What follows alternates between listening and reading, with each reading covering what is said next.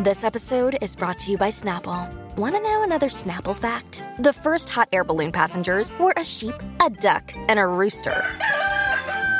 Ridiculous. Check out Snapple.com to find ridiculously flavored Snapple near you. Ladies and gentlemen, boys and girls, and people who don't identify as either, you are listening to Ratchet and Respectable with Demetria L. Lucas. Oh my gosh, I'm recording this episode with tears in my eyes. Happy tears. I'm really, really happy about some news that I just heard, but I can't leave the episode with that news because it will throw off the format of the episode. So we'll get to it. But just know that I am recording this episode on Tuesday morning around 9:45 a.m. instead of Monday. Are we being honest? I went to Vegas on a last-minute trip this weekend to catch the Dave Chappelle show, and I haven't been drinking for like the last week or so. I said I was going to do like a 2-week hiatus leading up to my birthday and my Odyssey trip. But when I was in Vegas, I ran into some friends. They're my girls that I grew up with in New York in my 20s and 30s. And so, you know, what happens in Vegas stays in Vegas. You know, I don't really party or go out or anything like that. But I went to the Dave Chappelle show, which was absolutely wonderful. My friend was able to get me a last-minute ticket with a really, really, really good seat. So I drove over to Vegas because tickets were round trip for $800. And I was like, go fuck yourselves. But it's only a 4-hour drive. And I used to drive from New York to DC like all the time. So 4 hours is like nothing to me. And the drive to Vegas is significantly easier and much more beautiful. There are gorgeous mountains to look at for the entire ride. So got a cute hotel in Vegas and went to stay overnight. Went to the Chappelle show, which I'm a huge Dave Chappelle fan. I recognize that he is very problematic in some areas. I think he is a smart and funny comedian despite some of his blind spots. And I don't even know if they're blind spots. I think they're spots he just doesn't give a fuck about fixing for the reasons that he does. But his new show, I'm going to assume that the material that was in this show for Vegas is probably going to be part of another Netflix special that Dave is doing. Dave Chappelle's last couple comedy specials have gotten a lot of flack for his commentary on the LGBTQ community. He calls them the alphabet, women, the transgender community specifically. Dave has heard all of your complaints and completely does not give a fuck. He went harder than even before. So if you thought that he was sexist or bigoted or phobic about, you know, any of the previously mentioned groups before, he triples down on all of that. There was a lot of uncomfortable laughter during the show. I'm not easily offended. And again, I'm a Dave Chappelle fan. But some of the stuff I was like, oh, Dave. Like I just said, I believe that this was recorded for a special. When it comes out, folks from various communities are about to like team up and beat on this man like a rented mule. Like, it's going to be ugly. But a lot of it was funny. Like 70% of it. Some of it was, I was like, bruh, you wilding right now. He a grown ass man. He knows what he's walking into and he's choosing to walk into it. So, but it was a really good show.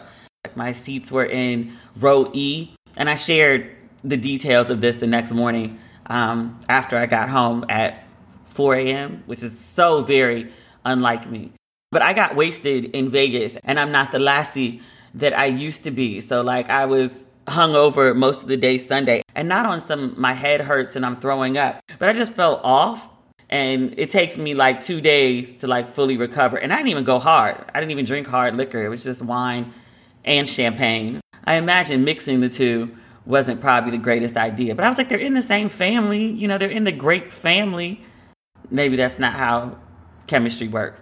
But yeah, so yesterday I was just like off. Plus I was on deadline for another project, a writing project, 2,000 words on a really great, very Black thing in Black history. So I had to knock that out. I was already over deadline. I was like, we're moving into the space beyond writer procrastination into like, it feels disrespectful to the editor. So I was like, let me get this shit in before this man picks up the phone and calls me.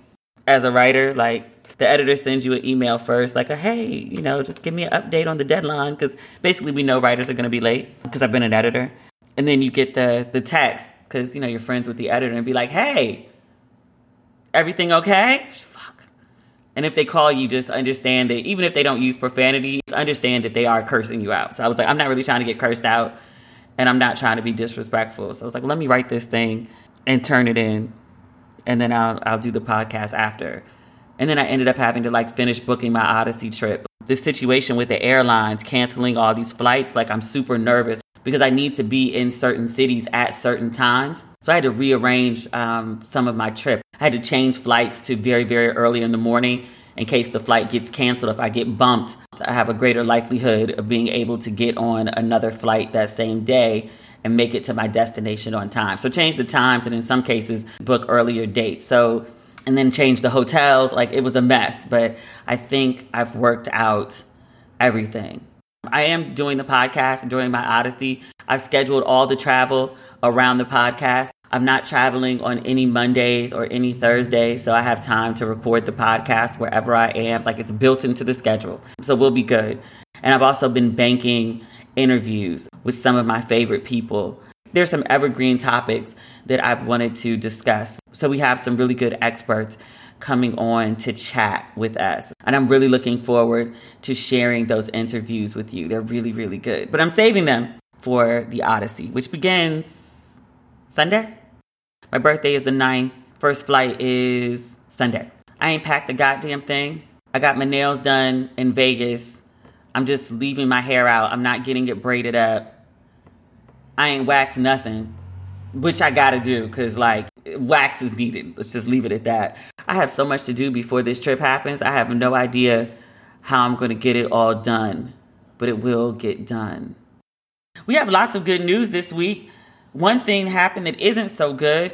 HBO announced that they won't be picking up a season 2 of Lovecraft Country. I loved that show. I thought it was so good. And I like Misha Green, the creator of the show. She also did Underground. She does these really smart, really Black projects that examine the Black experience. Underground only got 2 seasons. I thought Underground, when it was on, was the greatest show on television. I felt the same way about Lovecraft too, but I guess her shows are too Black, or despite the cult following, they're not getting the eyeballs necessarily that they need to keep going. I don't know, but I was really disappointed to hear that Lovecraft wouldn't get a second season. And Misha shared her ideas for the second season of the show, and they were pretty good. There were zombies involved, because it's a show about magic. But the United States had been divided into Native American territory in the West, and then the South seemed to be Black people, and then the Northeast seemed to be white people. Because, the end of Lovecraft, Black folks got magic. And so, what do Black people do with their magic? Create safe spaces for Black people. That's what it looked like she had done with the show. I hope another network picks it up, because I'd really like to know where she was going with this. She has one of those minds where you're just girl, where did you go and pull this from? How did this come to you? But thank God that it did. But I just want to know, what was going on in Misha's head? Share the story, sis. All American. I'm obsessed with All American. I like these teenage shows. I don't know why. Because I don't relate to the teenagers anymore. I relate to their parents. Or in the case of All American yesterday, they're doing a spinoff with the Simone character where she is going to graduate from Beverly High and she's going to go to an HBCU in the South, or at least on the East Coast. It was really, really, really good. It captured the feeling that I had. And, I went to white schools all my life. The first time I went to an HBCU, I actually went on a college tour of HBCUs my junior year. And, I knew HBCUs existed. My dad went to Jackson State. I want to say I went to Hampton's homecoming. But, when I went on that college tour and then going on Spelman's campus and, it's like living in an Essence magazine. But it was the first time I saw, what's the quote? Anna, what is her name? Anna Julia Cooper. When and where I enter, my whole race enters with me. It was the first time I'd heard of her. And it really just left an impact on me. I wanted to get it tattooed on my wrist for a really long time, but the sense of community in that, I'd never experienced that. And I really, really wanted to go to an HBCU, but my parents, completely shut that down for various reasons. One of them is they didn't want me to go away to school. I was 16 when I graduated high school. I was going to be 17 my entire freshman year, and my parents just didn't want me that far from them, I think. So the deal was I could go to Maryland for a year or two, and if I wanted to transfer after that, I could. Once I got there, I was like, I ain't going. Clearly, I'm a Terrapin, so I graduated from Maryland. But I say all that to say, this pilot episode of All American, for me, captured that feeling of a Black student who's gone to predominantly white schools, and that feeling of being on an HBCU campus, especially for homecoming when it's extra Black. And you've got all the culture and all its various beauty displayed in multiple ways. But just that feeling of comfort, acceptance, or seeing just a whole bunch of different kinds of Black, all melded together. You got tennis Black, and you've got wobble Black, and you've got fashion show Black. It's a really beautiful, beautiful thing. But the show really captured that. And in particular, on the show, Simone goes to visit her aunt. Oh my God, I'm weeping saying it again. I started crying when she came on screen last night. But Simone's aunt, oh God, I'm crying now, is a journalism professor at this HBCU. She's this brown journalism professor, and she's got all this big fluffy hair similar to mine, and I just lost it. And I didn't even know why. It took me a minute to put it all together, but I went to J school at NYU. I didn't have any Black professors. There were 3.5 Black girls in my program. There might have been maybe 50 students, but there were just 3 of us. NYU is not a Black school. They have Black students, absolutely, but it ain't a whole bunch of us. It was less than it was at the University of Maryland, which I think was 10% Black, but it was also 30,000 people at the school. So 3,000 Black people were milling around, but still, unless I was in an African American studies class, sometimes I was the only Black person in the class, especially when I got to junior and senior year and was taking advanced courses. And then even going back to high school, I didn't have any Black teachers. The basketball coach was Black, Coach Somerville, and he took special care of the Black students at the school, but none of the teachers were Black. I can remember all of my teachers going back to 2nd grade. None of them were Black women or Black men. Nobody was Black. And so seeing this journalism professor with this big fluffy hair, she's not exactly my disposition, but I saw enough of me in her that I just completely lost it. I started crying as soon as she came on screen and missed most of the episode because I was just weeping. I'm fine, by the way. I'm a Cancer. We like to cry. Cancers are emotional in general. I'm a little more heightened at the moment because of my birthday. But it was a really good episode. I thought it captured HBCUs pretty well. I didn't attend one, obviously, but my whole inner circle went to Howard. I spent as much time at Howard as I did at University of Maryland. I went to classes just for kicks because, Black people were teaching them. I would go to English classes with my best friend at Howard and would pay attention too. I wouldn't join the discussion because I thought that was a bit much. But I remember my friend's professor asking me once, who are you? And I was like, oh, I'm here with Marcy. And she was like, do you attend? I was like, no, I go to the University of Maryland and I don't have, oh God, I'm crying again. I go to the University of Maryland and I don't have a Black English professor. And she took a beat and was like, okay. And then carried on and never said a word about me coming to class again. Oh, this is all leading somewhere. I mean, even if this didn't happen this morning, because I started crying about it last night before this news broke. Okay. So this morning I wake up 8 o'clock on the West Coast, which is actually kind of late for me because I usually operate on East Coast hours. But again, Vegas hangover. Okay. I wake up this morning bombarded with texts and DMs about Nicole Hannah-Jones announcing that she was not going to accept the job at UNC. I cannot stop crying, and it's all happy tears. Don't worry about me. But she was not going to accept the job at UNC, and she was taking her talents to Howard University. And I know on previous episodes, we talked about her not being offered tenure from the UNC Board of Trustees. We talked in a previous episode, I guess last week, on June 30th, after all of the national outcry and other professors refusing to come to UNC, the J School in protest, all the negative press, it was just a mess. The UNC Board of Trustees on June 30th, the day before Nikole Hannah-Jones was slated to start, they decided to offer her the tenure that they should have given her in the first place. Every other person who has been offered this role, who has also been white, every other person who's been offered this role was given tenure without any of this bullshit. So I said last episode that it was her call. This is her job. She got to work there. And I respect whatever choice that she makes. UNC is her alma mater. I know how I feel about the University of Maryland. I know how I feel about NYU. There's a sense of accomplishment, almost like a stamp of approval, if that makes sense. And I'm just speaking for me. I don't know if this is how Nikole Hannah-Jones feels. But there is something to be said about getting the stamp of approval from your alma mater. Like the place that trained you, where you started to like develop your adult sense of self, to go back there having accomplished something, it means a little something more than it might at another university. So I understood why she might still consider UNC after all the bullshit.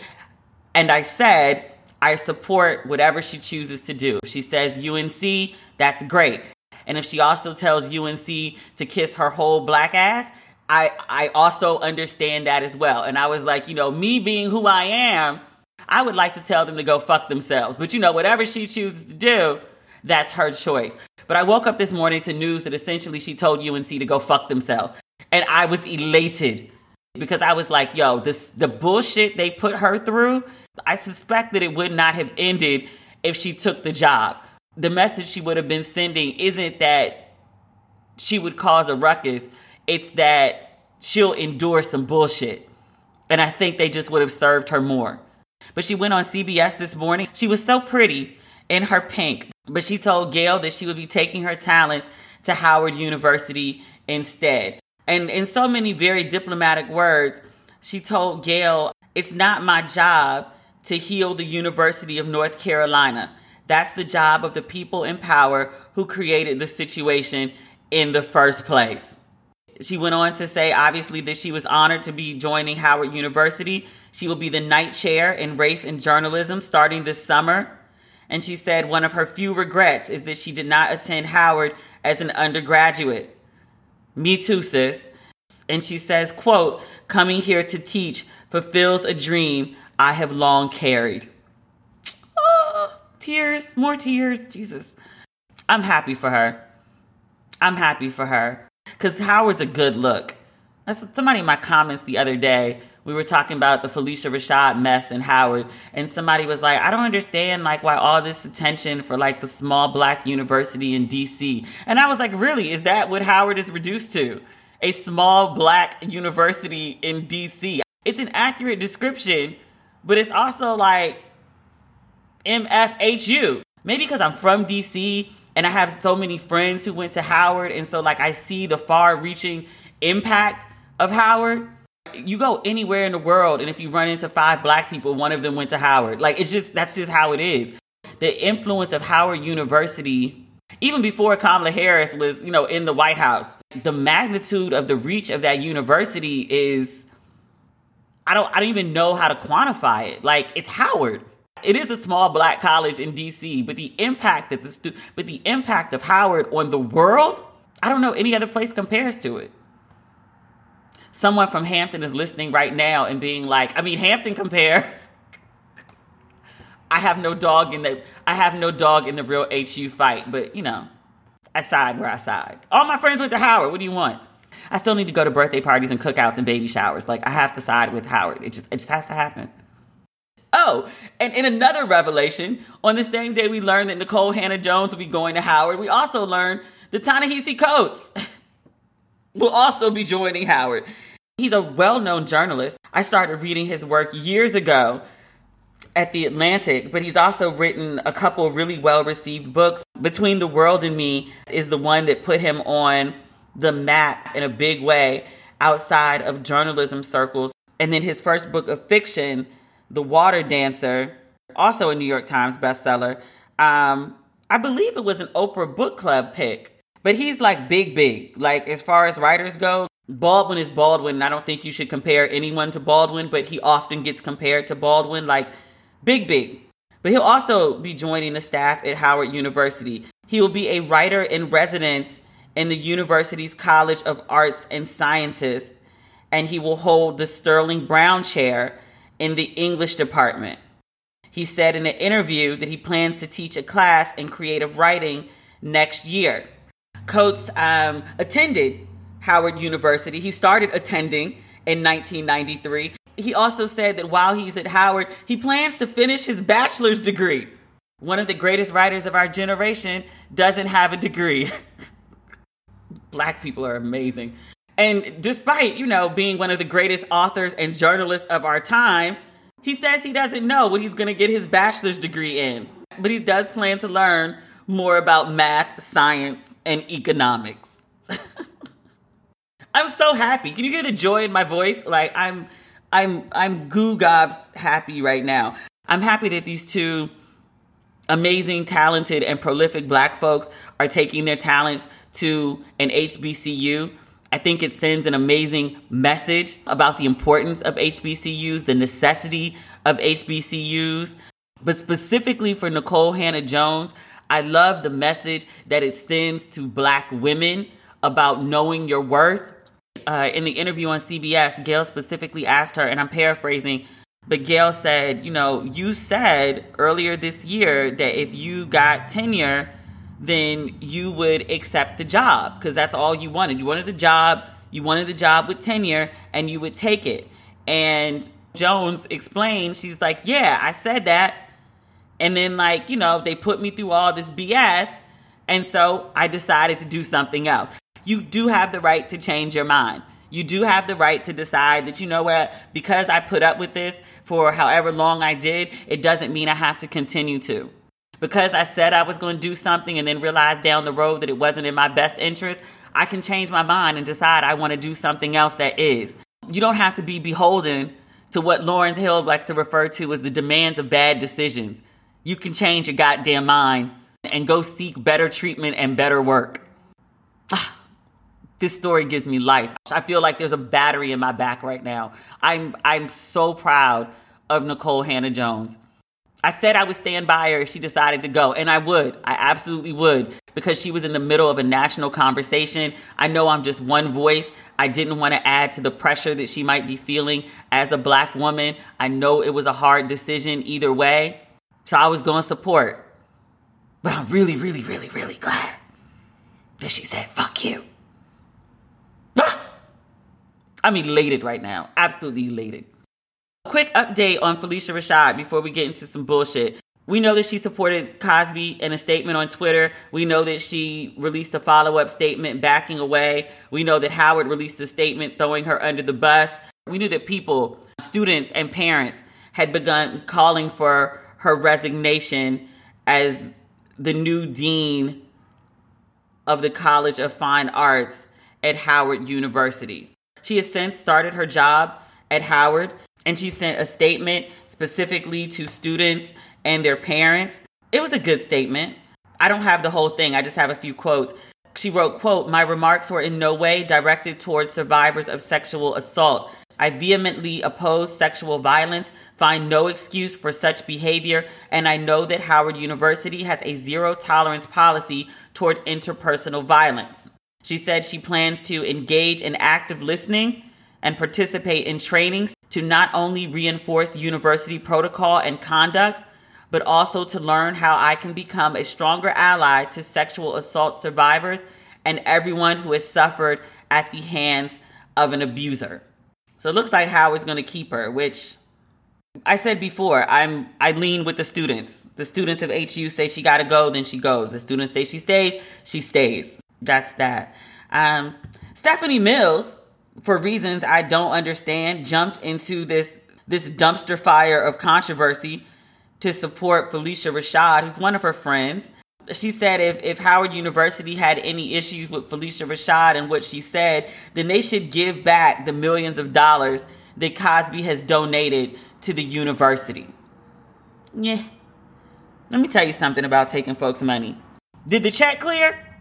Did the check clear? I'm real, what's the man's name? Clay Davis. There's a line in The Wire, because really I can find a line in The Wire to apply to almost any life scenario. Like, I excel in this. And in fact, if you haven't watched The Wire, you probably miss a good 30% of the illusions that I make. I constantly reference that show. It's the greatest show ever made. That said, there's a line in The Wire where Clay Davis says, I'll take anybody's money if they're giving it away. The reference was actually to accepting drug money, which illegal money is still legal tender. I'm just saying. Folks love to have this moral high ground sometimes and make these great sacrifices, sometimes for performative morality. But in terms of this Cosby money, did that check clear? Oh, okay. Then that's Howard's money now. You can absolutely spend the money and also say, fuck you. You absolutely can. I don't understand why you think you can't. Your lawyers will tell you that you can, so do it. Accept the money, thank him for the money, and in the same statement, be like, we do not condone sexual predators. We will be using this good, necessary, and legal tender money for good causes, even though it had bad beginnings. Y'all better not give a goddamn dime back. Check's too hard to come by to be giving them back. I'm sorry. I'm not sorry, shit. And you contractually ain't got to do nothing for it, but accept it? Girl, bad. Before we get into this ESPN nonsense, I want to talk about Sha'Carri. Last episode, right when I was recording, I had just learned about her suspension because she tested positive for marijuana. And I was 38 hot about it. This is my default of how I function when I'm upset. And I'm not sure that's the healthiest way to do, especially because I'm reacting like a parent to a child when I'm not a parent and towards someone who's not a child. Not my child and not a child at all. Sha'Carri is 21 years old.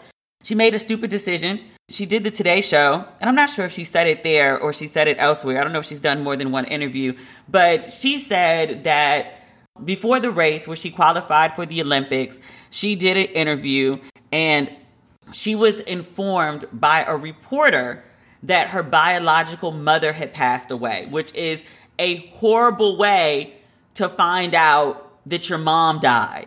We've been talking a lot lately about sports journalists and the anxiety that black athletes might feel and why. This is the type of shit, and Naomi Osaka doesn't have this exact experience, but like this is the type of thing, I guess what's the word?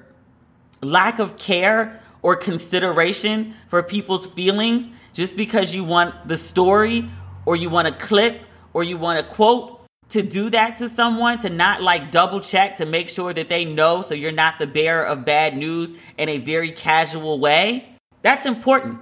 But the news of her mother's passing and surely the way that she found out the news sent Sha'Carri into a tailspin, her version. And she was like, I needed something and I just didn't know like what else. And so, weed. I'm not sure if she smoked it or she ingested it. I've read conflicting stories about whether she smoked it or whether she ate it. But she put weed in her body so she could get high. It's legal in the state that she was in, so she wasn't committing a crime. However, as an Olympian, I think for obvious reasons that shouldn't really need to be explained, you can't ingest weed. Even though it's not a stimulant. But as an Olympian, weed is on the list of banned substances, which she knew. She acknowledges that she knew. She was in such a painful place that she did it anyway, which I think is a testament to how fucked up she was emotionally, that she would know that this could put everything in jeopardy, and she was just in such a bad place that she needed some relief, which I think, most folks should be able to relate to. Now, I personally don't smoke weed, but I've had really bad days. Like the height of the pandemic, I was going through half a bottle of Red a day. It's not weed, but it's a mind-altering substance. I couldn't go drive. Some people go out and fuck. Dudes tend to do that a lot in ways that they don't always make the connections for. Like, I've had a bad day. I feel less than and inadequate. I need to go climb on top of somebody's daughter or son or they. No judgment. All are welcome. Folks cope in all sorts of different ways, some healthier than others. I absolutely do wish that Sha'Carri had a better support system. I wish that somewhere along in her life she was taught better coping mechanisms so she wouldn't have had to rely on drugs in that moment. But like many of us, self included, she wasn't. She didn't have those skills. So she did what was available to her, and it was a bad choice, which she has owned.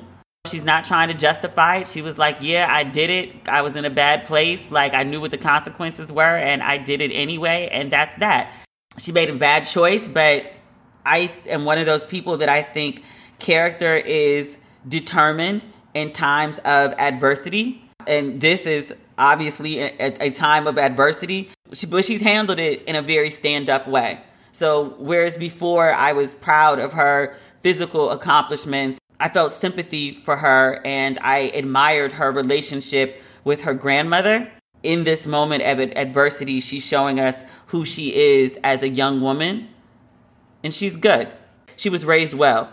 So even though she's done something ungood, I'm still very proud of her for the way that she's handled it. She'll be okay. She is keeping her Nike contract, which I thought was very good of them. So much sports shit, and I'm not even like a sports fan like that. But there is a scandal coming out of ESPN, a year-old scandal that the public just became privy to July 4th, Sunday. And I had no idea who either of these people were before this story broke. Because again, not a sports fan, don't watch ESPN. But a year ago, Rachel Nichols, who was a host on the network, she was not chosen as the primary host on ESPN's broadcast of the NBA Finals. And Rachel is white. The woman is selected instead was Maria Taylor, who is black. And in a phone conversation that was unintentionally, it seems, recorded, she was speaking to a white man, Adam Mendelson, who's an advisor to LeBron James. And she said, I wish Maria Taylor, the black girl, all the success in the world. If you need to give her more things to do because you are feeling pressure about your crappy long-time record on diversity, which, by the way, I know personally from the female side of it, like, go for it. Just find it somewhere else. You are not going to find it from me or taking my thing away. So this call was recorded, and this is according to the New York Times, by a camera that Nichols had in her hotel room that enabled her to appear on camera from the NBA bubble. She did not realize, it seems, that the conversation was being recorded and uploaded to the ESPN servers. So someone at ESPN heard this audio, but this audio was on the servers. It got into the hands of a producer at ESPN, a black woman, who then shared the recording with Maria Taylor. And this, again, happened a year ago. The black woman who shared the recording was suspended for 2 weeks without pay. She has since left the company. So again, all of this happened a year ago. There's been a contentious relationship between Rachel Nichols and Maria Taylor the entire time. Taylor, for obvious reasons, does not want to interact with Nichols anymore.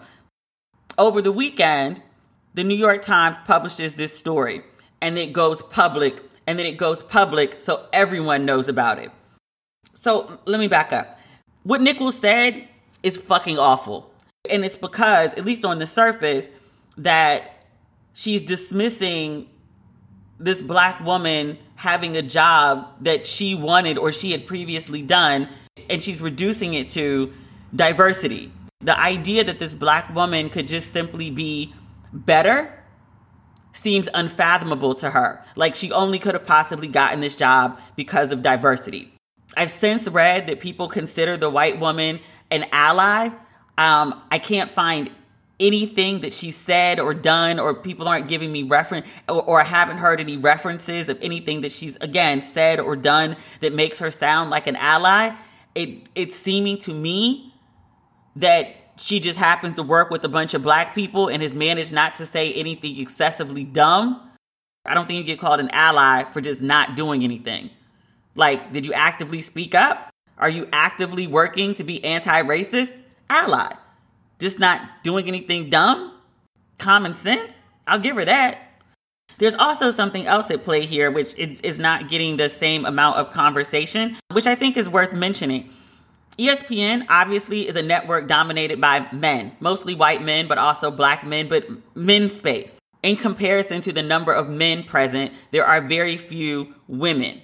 There is something about this situation that strikes me as a woman battling another woman for a limited number of options in this space. There's very limited number of jobs for women in this space, and now women have to duke it out.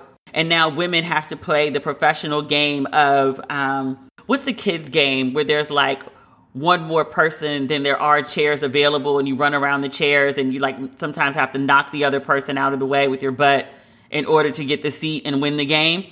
It seems like they're playing the adult version of that. So that's partially what I think is happening here, but also throw in a healthy dash of racism. Essentially what she's assuming is that Maria only got the job because she's black, and also she can't fathom that she could be as qualified or even better qualified for the job because she's black. It's a sexist environment, and the white woman is activating her racism in response, as opposed to like rallying against ESPN, which is creating this situation with limited roles and resources for women. With limited roles and resources for women, this white woman is attacking, punching down essentially to the black woman who's double marginalized in this space. Like, she's black and she's a woman in a white male space. Instead of identifying with Maria as a woman, Rachel chose to separate herself as a white person. Ugh.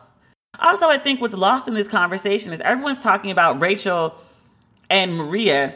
The guy that Rachel is in conversation with, again, he works with LeBron James. Let me go find out what his actual description is again. He's a longtime advisor to James. In this same conversation, this guy laments that between Me Too and Black Lives Matter, he's just overwhelmed and frustrated.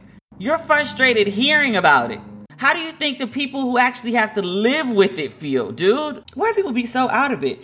There's so many reactions to this. One of them is people are raging about Rachel disparaging her black colleague behind her back, and people are talking about it as if it's something unique.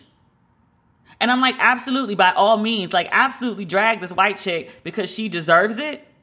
But also, I want y'all to know, like in the same way that last summer with George Floyd, when white people realized that like systemic racism and police brutality and racism as a whole actually exists, and y'all wanted to take it to the streets, I just want y'all to acknowledge that like white women backstabbing black women in this way, being so treacherous in this way, assuming that black women are only getting good things because of some diversity or because of some affirmative action situation, very common.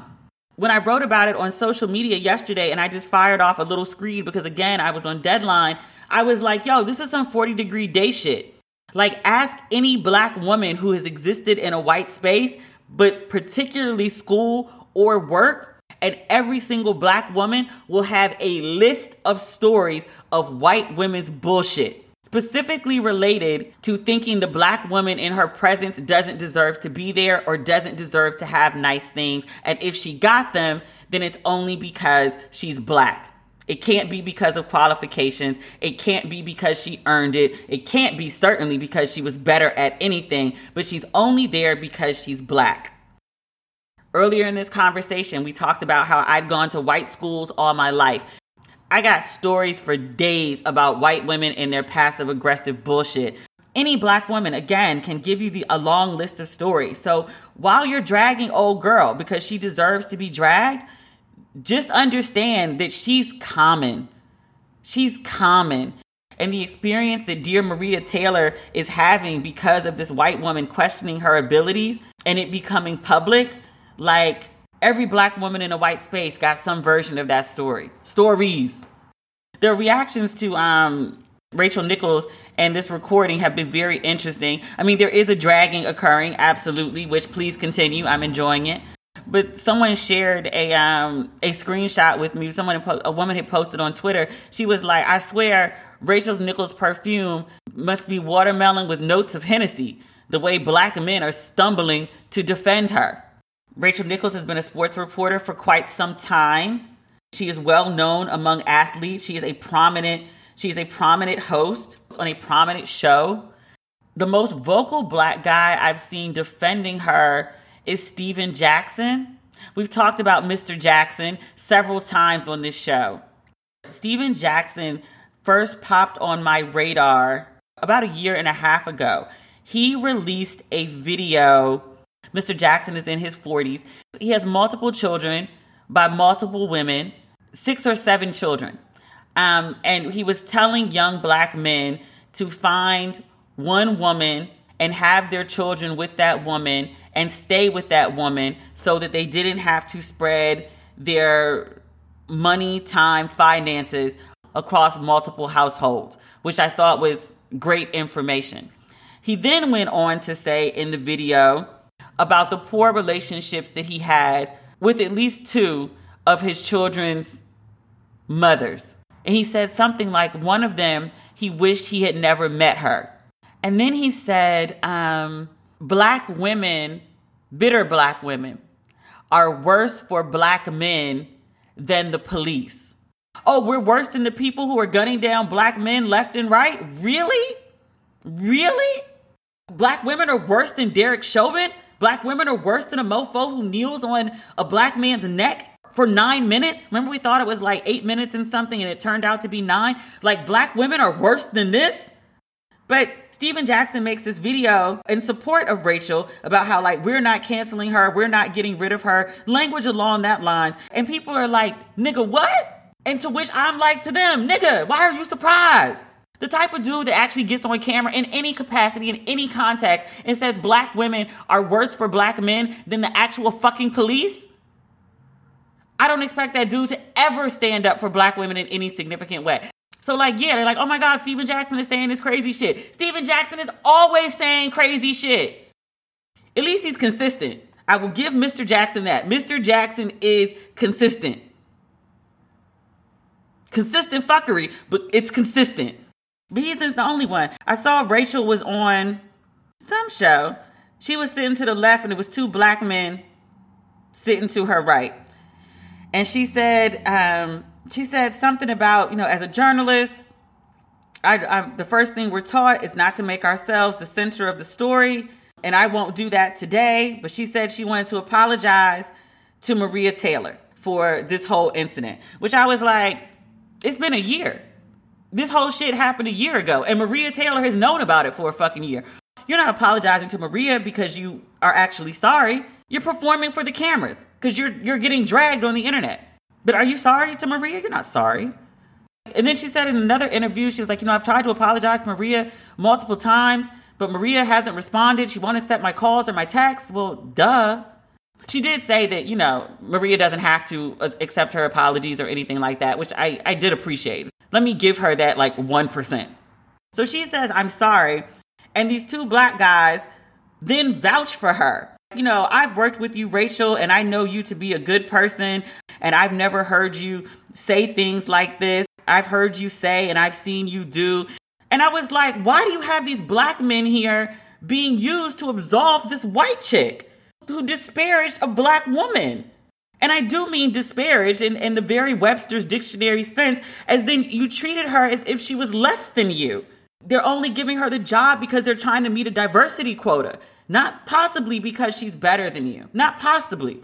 Couldn't fathom that at all. But now you have these black guys absolving you so you don't look as bad from the harm that you've caused to this black woman. And they're mentioning the black woman who's actually being victimized in this situation. Not a victim, but being victimized. But they're minimizing what's happened to her, and they're decentering her to make this white woman and this network full of white male executives feel better about how they handled this terrible situation with this black woman, who also, by the way, is in the middle of contract negotiations with the network, which is what everyone sort of is implying is how this tape came to leak. She's in contract negotiations. Things have been tense behind the scenes.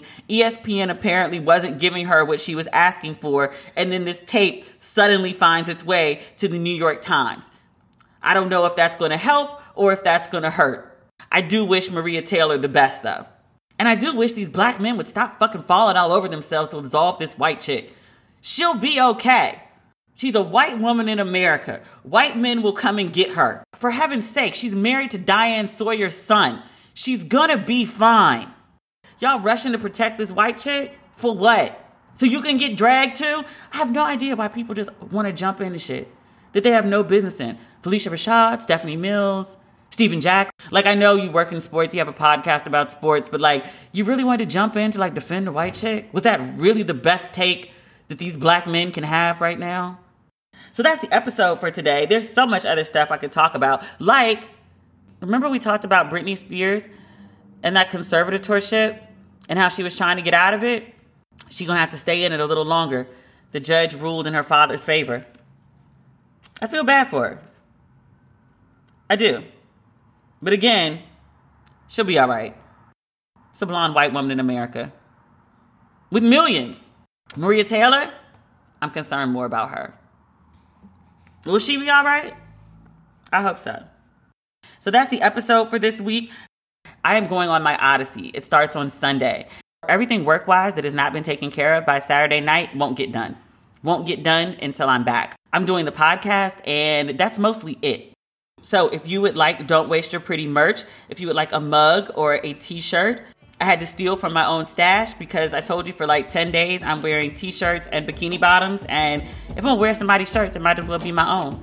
So if you too would like a Don't Waste Your Pretty tee, they are still available on the website. If you order them before Saturday, so like Friday or before, your shirt will go out before I leave. Otherwise, it will have to go out when I return.